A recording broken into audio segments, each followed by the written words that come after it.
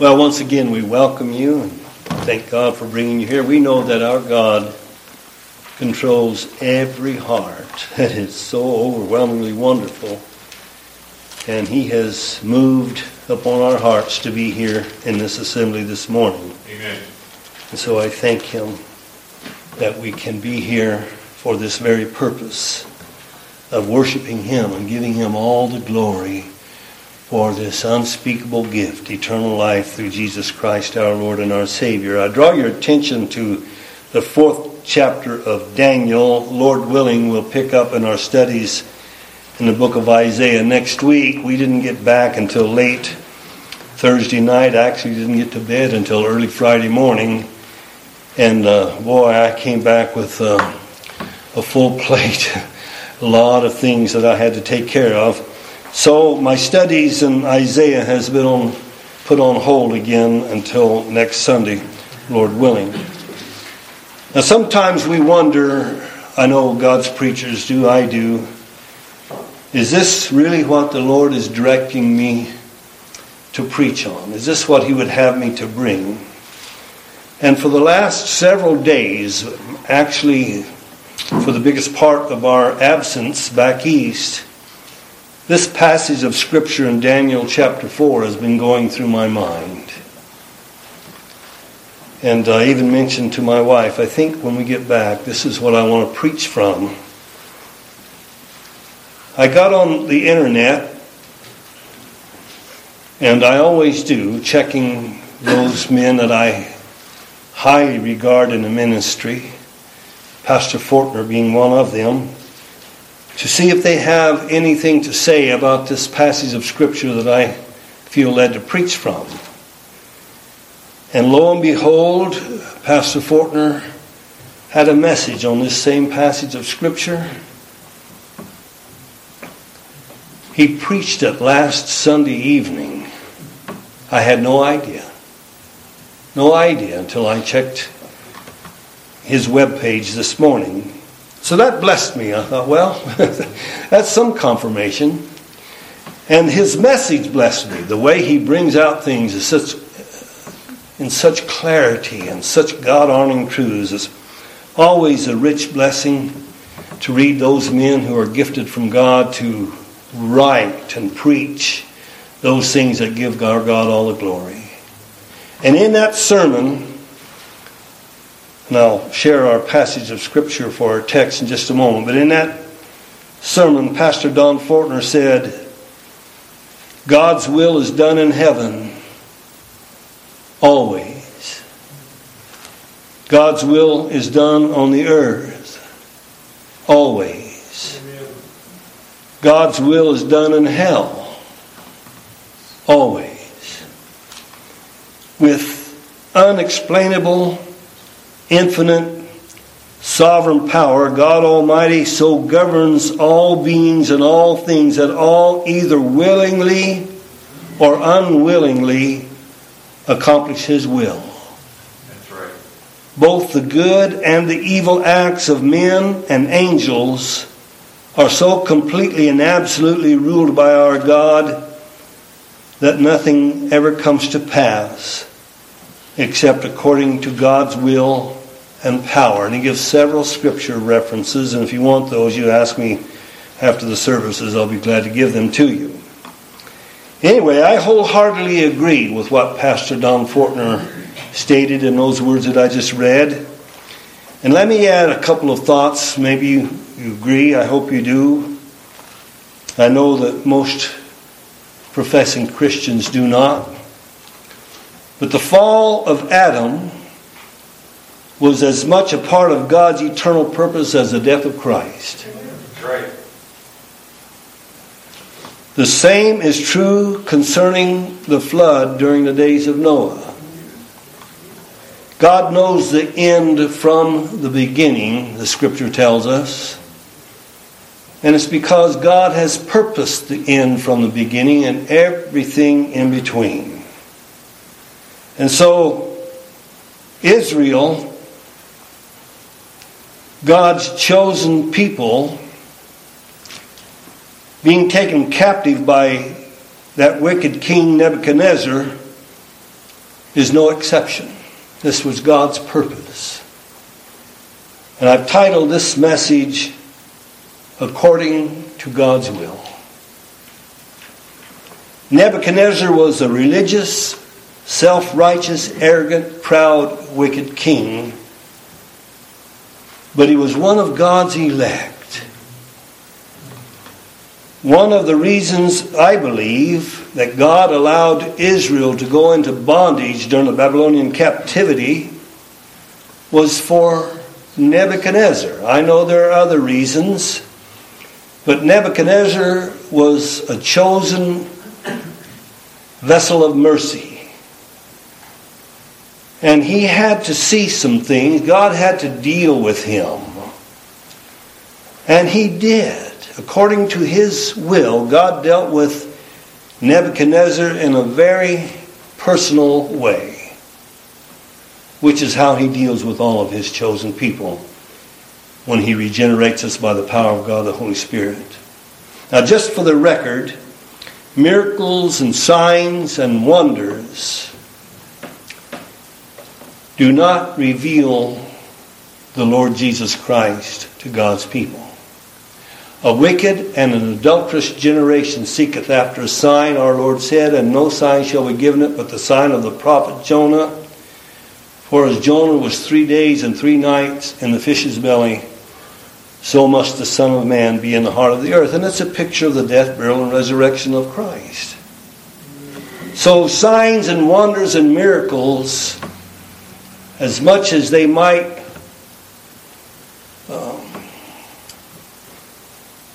encourage us to want to see them, they're not what God uses to reveal His Savior, the Lord Jesus Christ. That's right.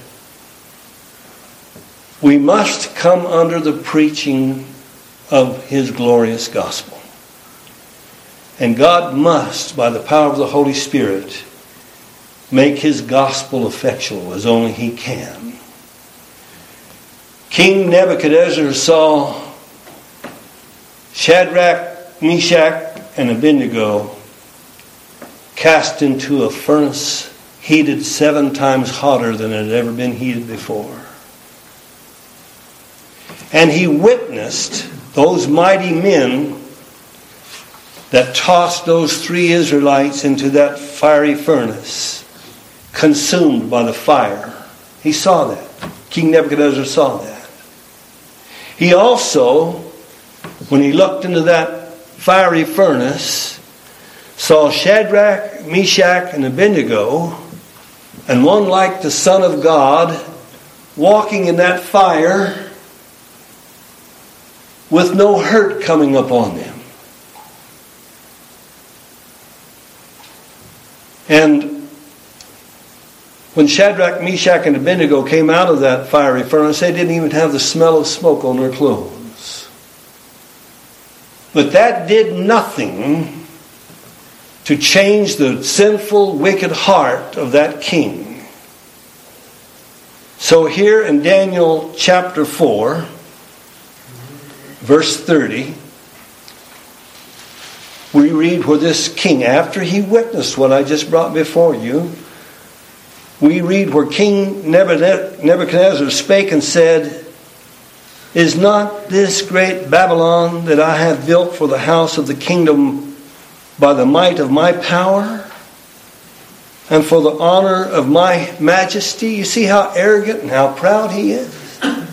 He still has that old wicked heart. Now folks, listen, verse 30 describes every one of us in our unregenerate state. We might not have worn the royal garments of an earthly king. We might not have sat on a throne made of ivory, an earthly throne.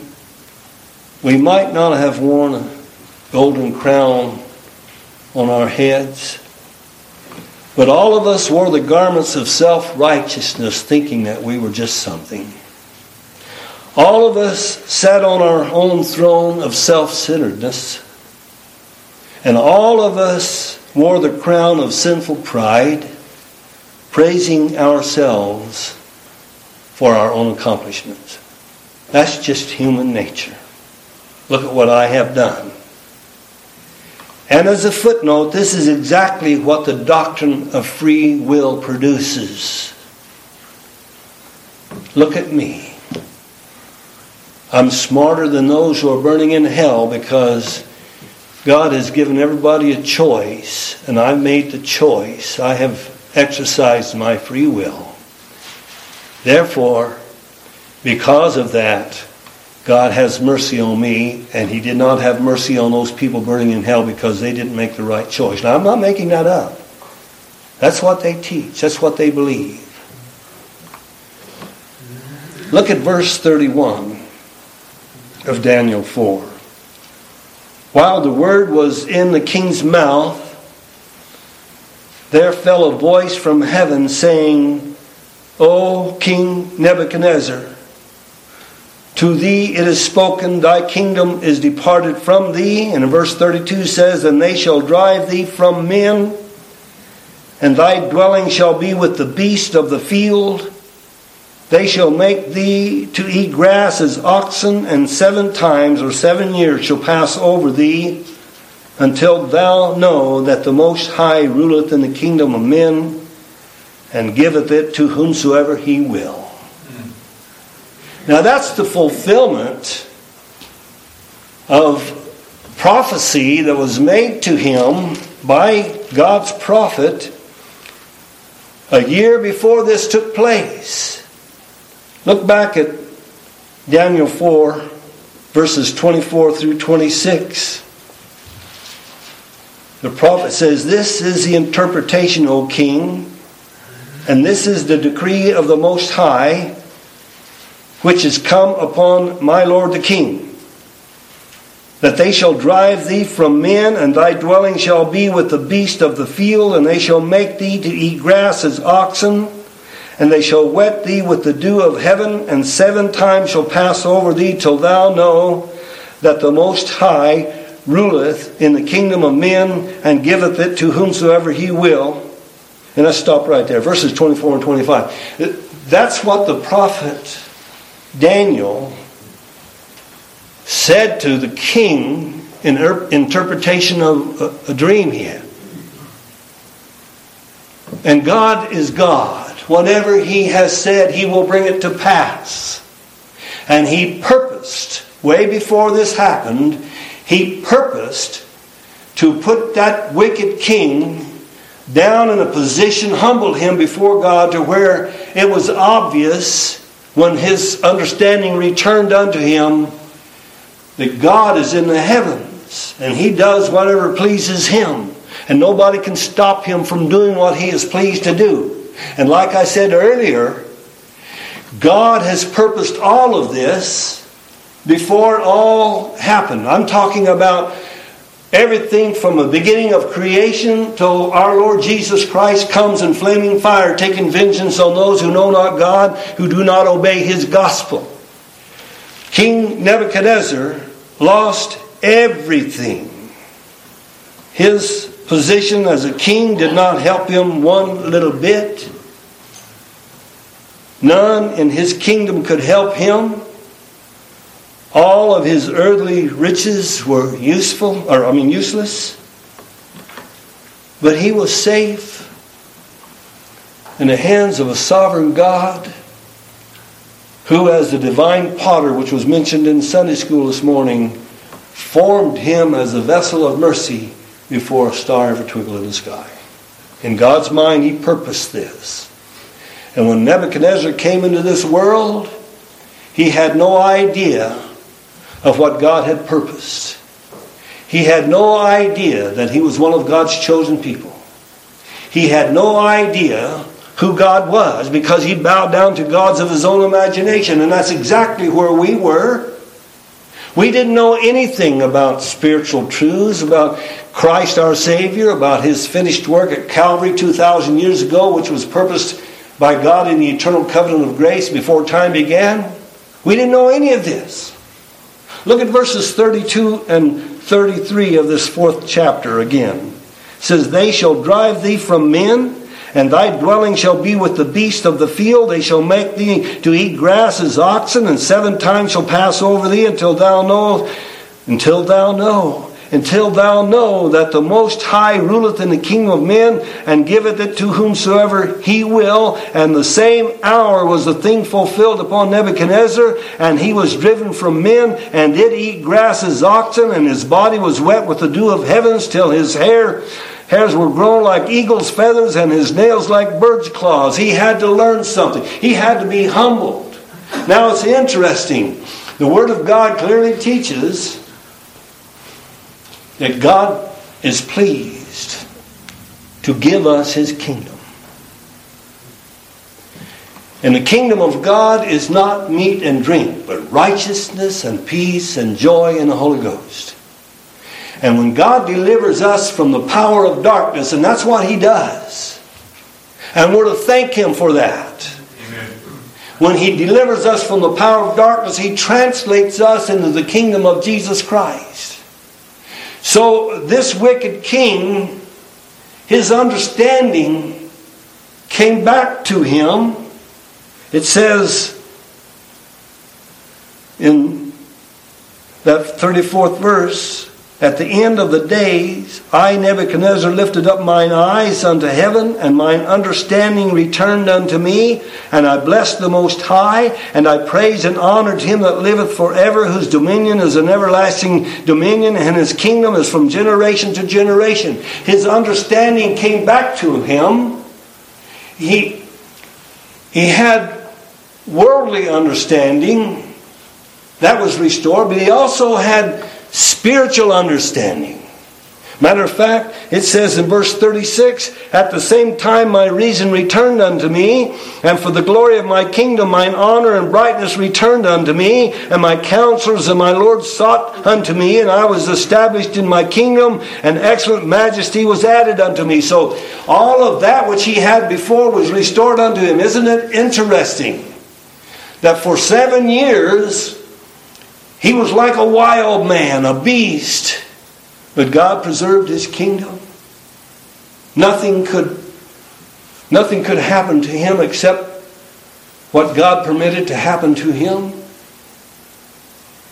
His kingdom was to be desired by anybody who was worldly. Would have loved to have been in that position as king over Babylon. But God preserved that kingdom for him. He did not allow anybody to kill that wicked king. And everybody had heard about that, I'm sure. Everybody had heard that this man who once was such a mighty man who ruled over that portion of this world with sovereign majesty as an earthly king was now a madman, a wild man. Well, that's the way we were. We were all nothing but beasts. Wild ass's coat. Running from God, hating God, shaking our fist in His face, drinking iniquity like water. I heard an excellent object lesson or devotional from Brad this morning that just blessed my socks off. You don't mind me saying that, Mr. Ward. I just love to hear Christ exalted. And He brought before us these very truths that I'm bringing before you right now. God works all things after the counsel of His own will. And it was God by His sovereign power that came to us. And there is a difference between the sheep and the goats. We were like wild beasts, but we were not beasts that were made to be taken and destroyed. God loved us with an everlasting love. And He was for us. He was for us from eternity past, and He will be for us for all eternity. And so God has given us spiritual understanding as well. We might have thought we knew something, but we didn't. Until the gospel is revealed to us, that gospel is nothing but foolishness to us. Now, verse 34, God's appointed time, or verse 35 rather, God's appointed time of love for this man is revealed not only in the fact that he praised and extolled the Most High God who lives forever, and Jesus Christ, our great God, is the eternal God. He has always been, He always will be. His dominion has always been a sovereign dominion. He has always reigned over everything. Everything in this universe after He created it, and everything before that, and everything following that. Our God, Father, Son, and Holy Spirit has always been a sovereign God, a sovereign ruler. His sovereignty cannot be denied. We must acknowledge that. If we don't, we have not been enlightened by God, the Holy Spirit. And these people who are making statements like God is wanting to do something but can't because you won't let Him, they don't believe in the absolute sovereignty of God. They believe man is sovereign. They believe man is God. And this is exactly what King Nebuchadnezzar thought before God gave him his understanding. But when his understanding was given to him, when not only he had worldly understanding but spiritual understanding as well, that's when he praised the true and living God. And he made this statement in verse 35, "And all the inhabitants of the earth are reputed as N-O-T-H-I-N-G. Nothing. No thing. And He, God, doeth according to His will in the army of heaven and among the inhabitants of the earth, and none can stay His hand or say unto Him, What doest thou? Now all the inhabitants of the earth are reputed as nothing. This includes all the nobles that ever lived or ever will live, and all the nobodies that ever lived and ever will live. And everybody in between. It also includes the most educated person that ever walked on this earth and the most illiterate person that ever walked on this earth. It includes the wealthiest and the poorest. And it includes you and me. God reputes all the inhabitants of the earth as nothing in His sight. Nothing. In the flesh dwelleth no good thing.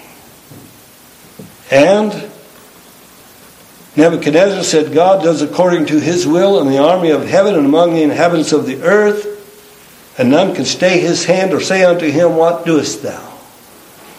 I put 2 passages of Scripture on the front of this morning's bulletin. I told Judy while we were back east, I never considered this. The truths in Matthew 6 verses 9 and 10, and this truth that we're looking at in Daniel 4:35, I've never brought them together. Never considered the two of them together. But listen to this. I already read Daniel 4:35, but our Lord taught us in Matthew 6:9 through 10 to pray this way. After this manner therefore pray ye, Our Father which art in heaven, hallowed be thy name. Thy kingdom come, thy will be done in earth as it is in heaven. Now He's not telling us to pray that it might be possible that God might have His will be done on earth as it is in heaven. He's saying this is how we ought to pray, acknowledging that God's will in heaven and God's will on earth is being accomplished by God and nobody can stop Him. Now as I considered those 2 verses together, or those several verses together, I also, when I got back home, I was looking through some of Pastor Henry Mahan's writings, and lo and behold, he unites these verses together. So this was just a confirmation. This is what God would have me to preach on.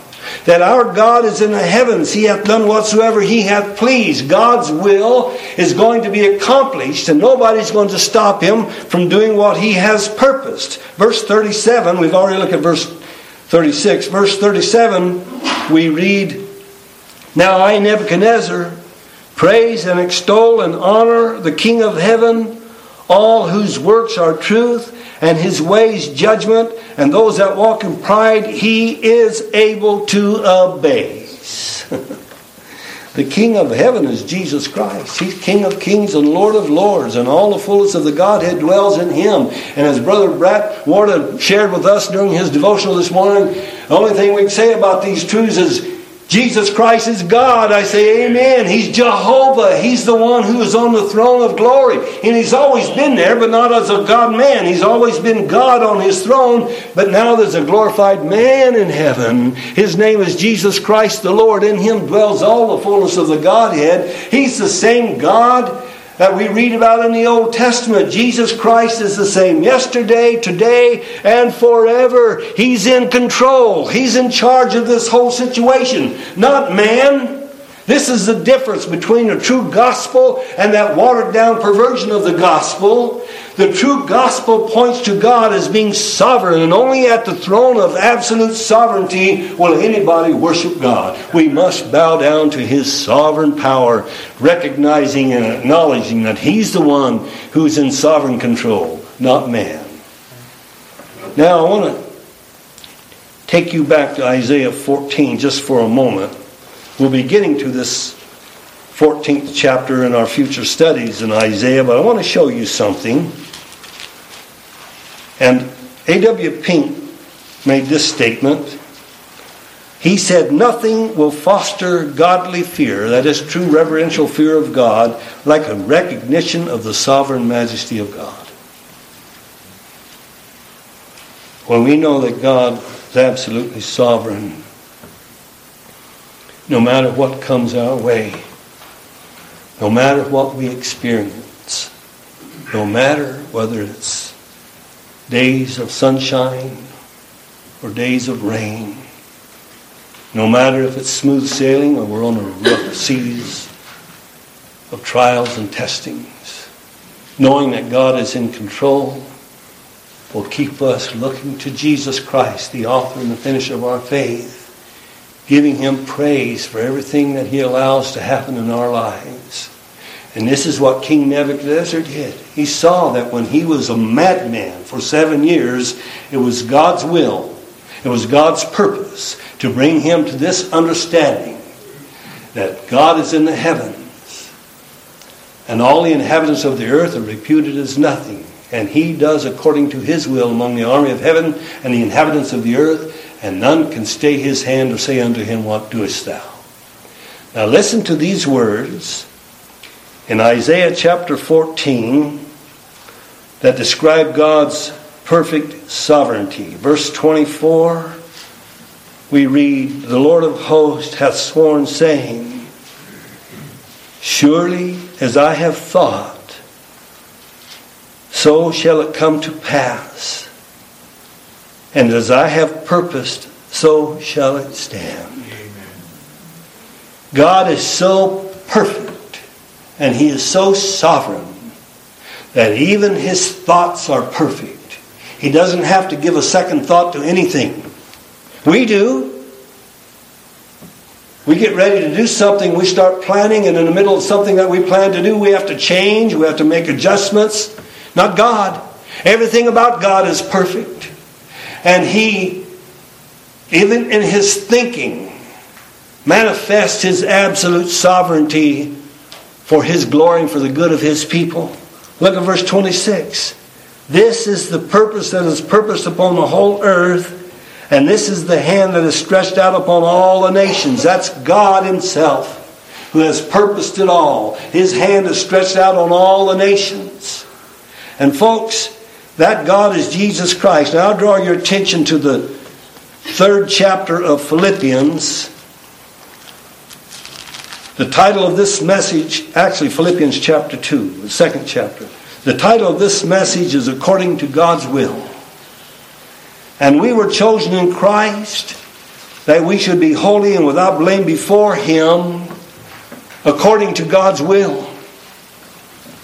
We were predestinated unto the adoption of children by Jesus Christ to Himself, according to God's will. In Christ we have redemption through His blood, the forgiveness of sins, according to God's will. Our minds have been enlightened unto the mysteries of the gospel by the sovereign power of God the Holy Spirit, according to God's will."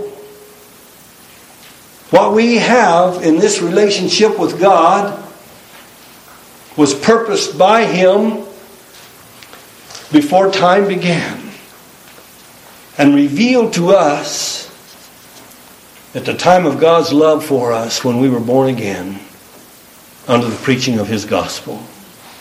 We have obtained an inheritance, being predestinated according to God's will.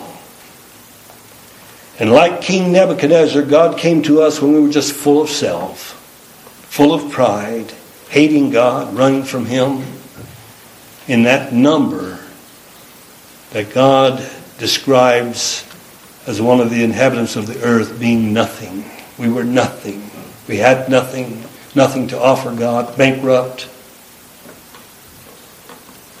But now, by God's sovereign grace and His sovereign mercy and His sovereign power working in us, and I say that purposely, God had to send the Spirit of His Son into our hearts before we could acknowledge that we're nothing, before we could acknowledge our need of Jesus Christ as our Savior, before we could acknowledge the truth of the gospel that Jesus Christ by Himself purged our sins, as we heard in a devotional this morning. We had to have the Spirit of God in our hearts before we could understand these spiritual truths. It's God's Spirit working in us that enlightens our minds to the gospel of His amazing grace. And by His grace and His mercy and His power, we now, like King Nebuchadnezzar did after his understanding was returned to him, we bow down to God's absolute sovereignty that's in Christ our Savior, who is the exalted, risen, exalted King, God's darling Son, who is over all of creation, sitting on His throne of power right now, working all things after the counsel of His own will. And so we praise and extol God's exalted Son, who works all things for His glory and for our good. In Philippians chapter 2, starting at verse 5, we read, "Let this mind be in you, which was also in Christ Jesus." And God has given us the mind of Christ. And we're to think on those things that are lovely. We're to avoid thinking on those things that are sinful. We're going to have those thoughts flash through our mind, but we don't have to entertain them. "Let this mind be in you, which was also in Christ Jesus, who, being in the form of God, thought it not robbery to be equal with God, but made Himself of no reputation, and took upon Him the form of a servant, and was made in the likeness of men." Can you imagine that? Our Creator, who just spoke everything into existence, humbled Himself and became a man. And not just a man, but a servant. He came not to minister, but to be He came not to be ministered unto, but to minister and to give His life a ransom for many. And this is the mind that is to be in us. And Jesus Christ, who is a great Creator, also was dependent upon the milk in His mother's breast while He was an infant. And He's the one who put that milk there.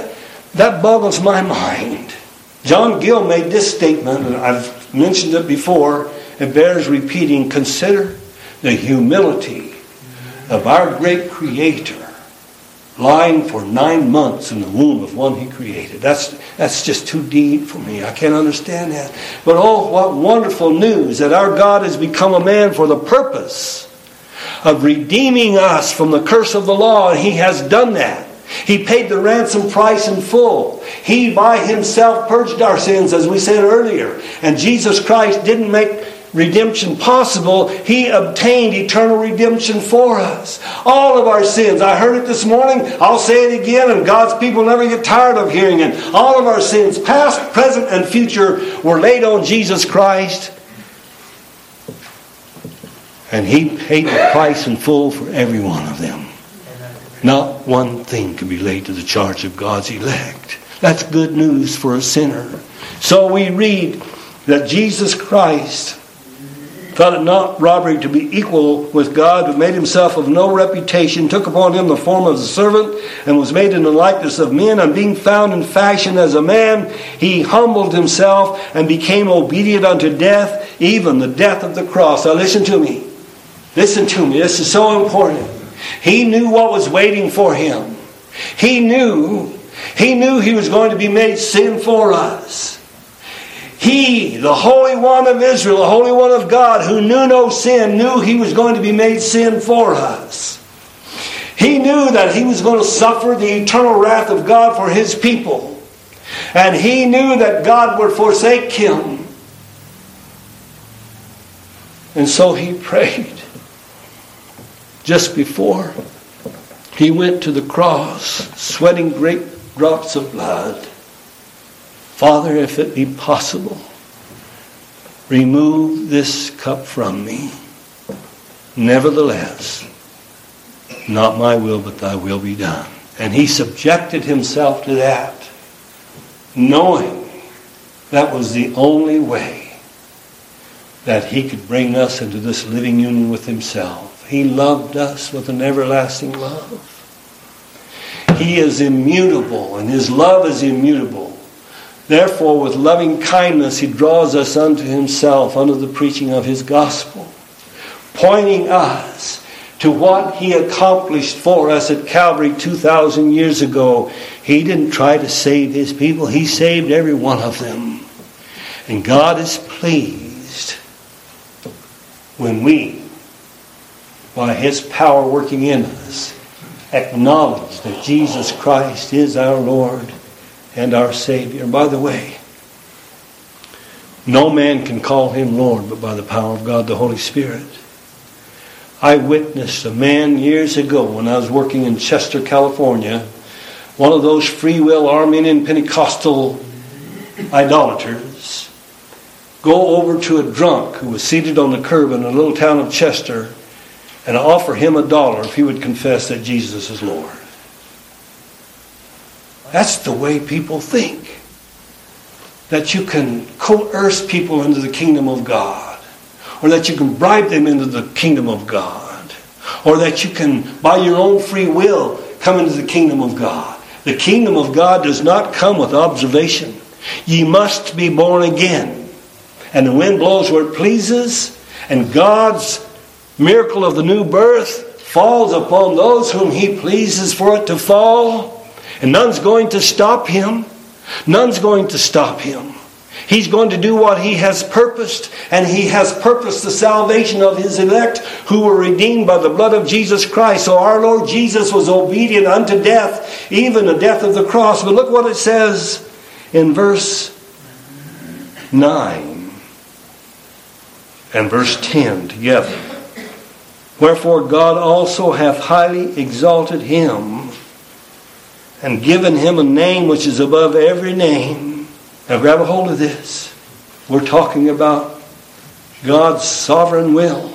It says that at the name of Jesus, every knee should bow, of things in heaven and things in earth and things under the earth, and that every tongue should confess that Jesus Christ is Lord, to the glory of God the Father. Now that harmonizes with Daniel 4:35, all the inhabitants of the earth are reputed as nothing, and he, God, does according to his will in the army of heaven and among the inhabitants of the earth. None can stay his hand or say unto him, what doest thou? That harmonizes with the way our Lord taught us to pray. Our Father which art in heaven, hallowed be thy name. Thy kingdom come, thy will be done on earth as it is in heaven. And it harmonizes with the truth that God reveals to all of his enlightened saints, that our God is working all things after the counsel of his own will.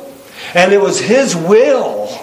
It was God's will that we would come under the preaching of his gospel. It was God's will and his purpose to reveal his Son in us. That's what Paul said in writing to the book of saints in Galatia. He said, when it pleased God who separated me from my mother's womb and called me by his grace to reveal his Son in me.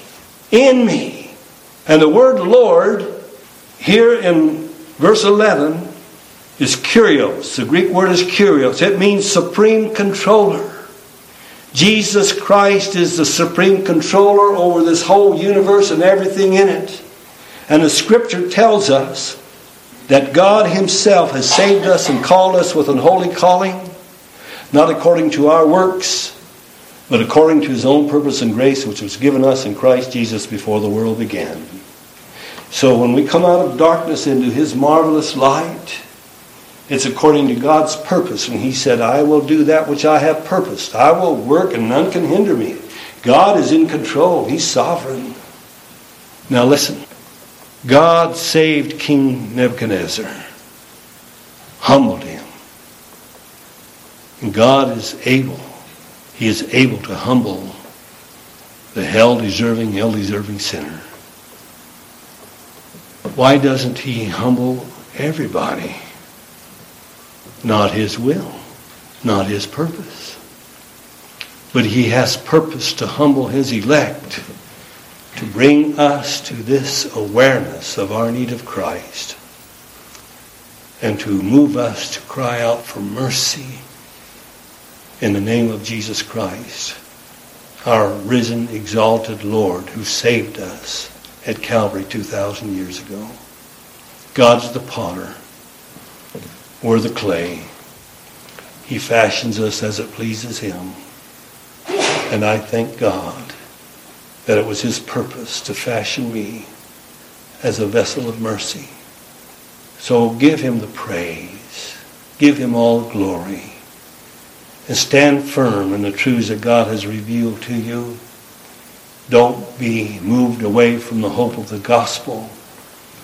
And don't let the enemies of the gospel who are trusting in the works of their own hands influence you in any other way than to give God all the praise and all the glory, because he is sovereign over all the inhabitants of the earth, doing his will on this earth the same as he is doing his will in heaven.